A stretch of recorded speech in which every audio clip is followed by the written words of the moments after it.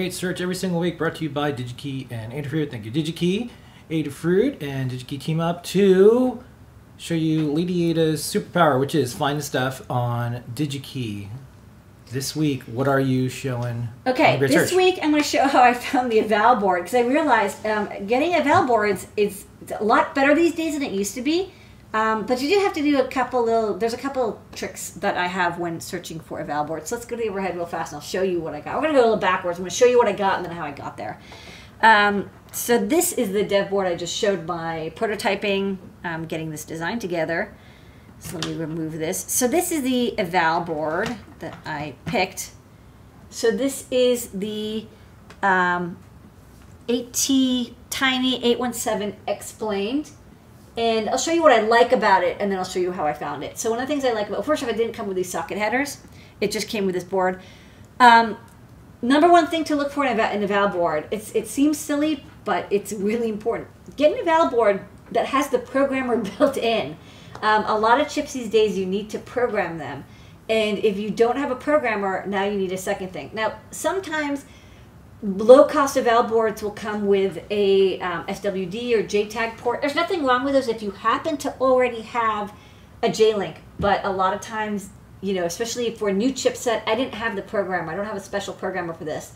So you'll often see that there's another chip, which in this case is bigger, that happens, which is the debug interface. So, you know, that's just something to look for. Second, I'm a big fan of less is more with eval boards.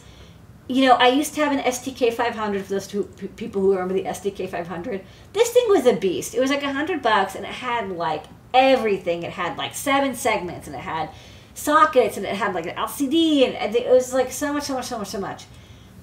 I really like, you know, again, this didn't come with sockets. It was unsoldered. It had a lot of, everything was broken out. It was ready to get wired up. It has, you know, just one button and one LED. These are the only two things that are built in to it. This LED is built in. This is a user controllable, and this is a button that's user controllable. But other than that, there's like 2 capacitive touch pads if you want to use capacitive touch. That's it. I love it. I don't like eval boards that are over the top. I mean, they have a place, but I'd rather get 2 or 3 under $20 dev boards than one $60 to $80 dev boards, because I'll tell you another thing, dev boards break. That's their goal, right? Their goal is you use them so much that they give up their blue smoke monster. So that's another thing. Get 2 always eval boards whenever you want. Okay, so let's go to the computer. Now I'm going backwards.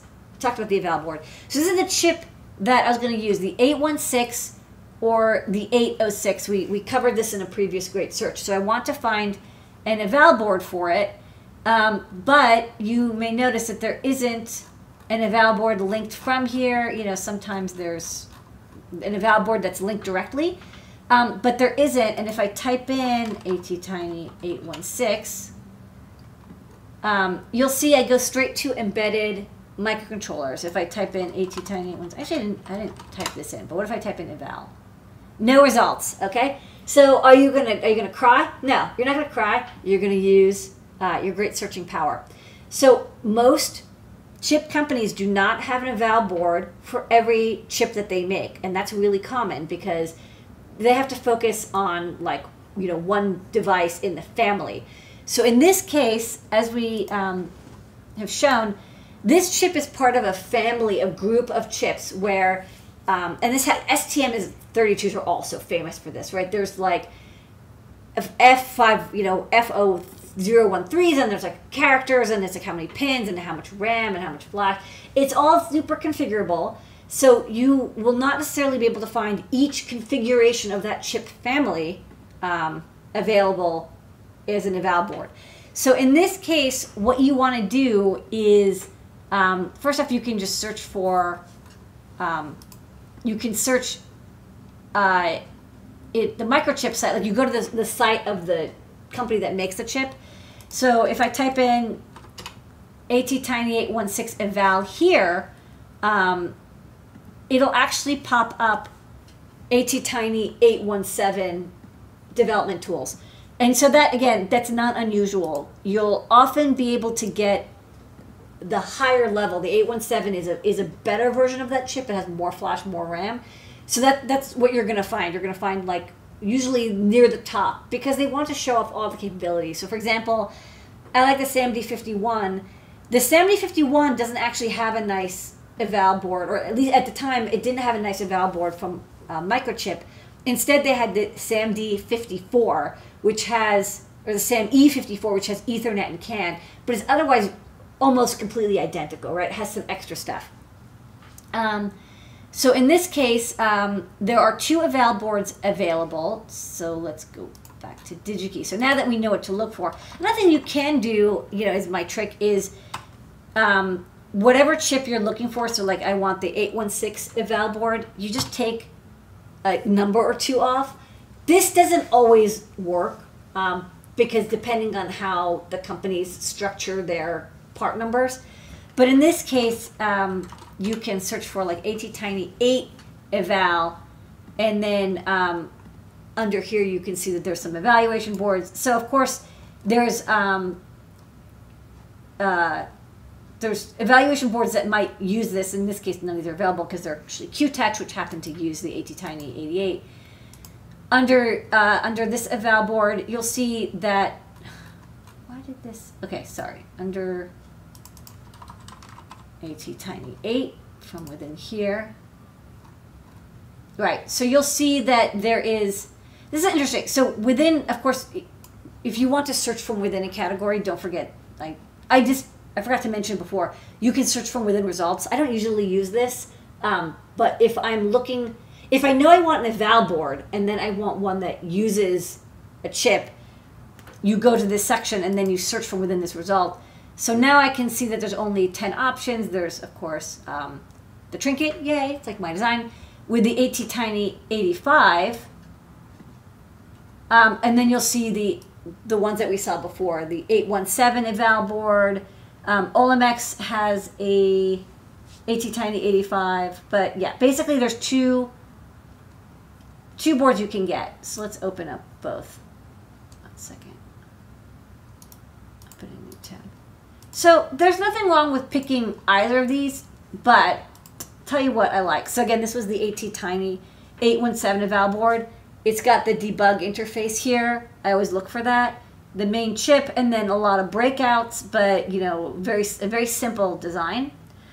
And then over here is the Pro. So this is deceptive because you're probably like, oh, this doesn't have the debug interface. You don't see anything.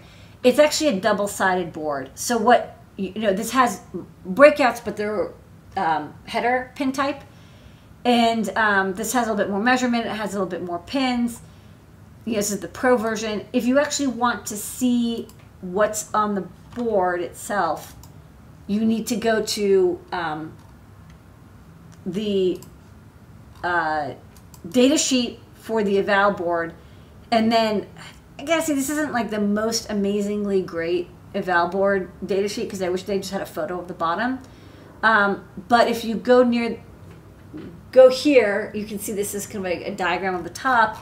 They do have a diagram of the bottom, and they show that, yeah, there is this like debug interface here and like all this circuitry, and it probably does like high voltage reprogramming and all that stuff. So that said, given the choice between the two, I kind of like this one more because it's simpler. But if you want, I think this has like more high voltage. It has the current measurement disconnect, so it's a little bit more. You know, this is called the Pro, and the other one's called the Mini. If you're doing like low power stuff, or you're doing something where you need the high voltage programmer, I'd probably go with the Pro. But it is $40 compared to this one, which is like $14, $12. So this is my winner. This is the one I liked. So again, get 2.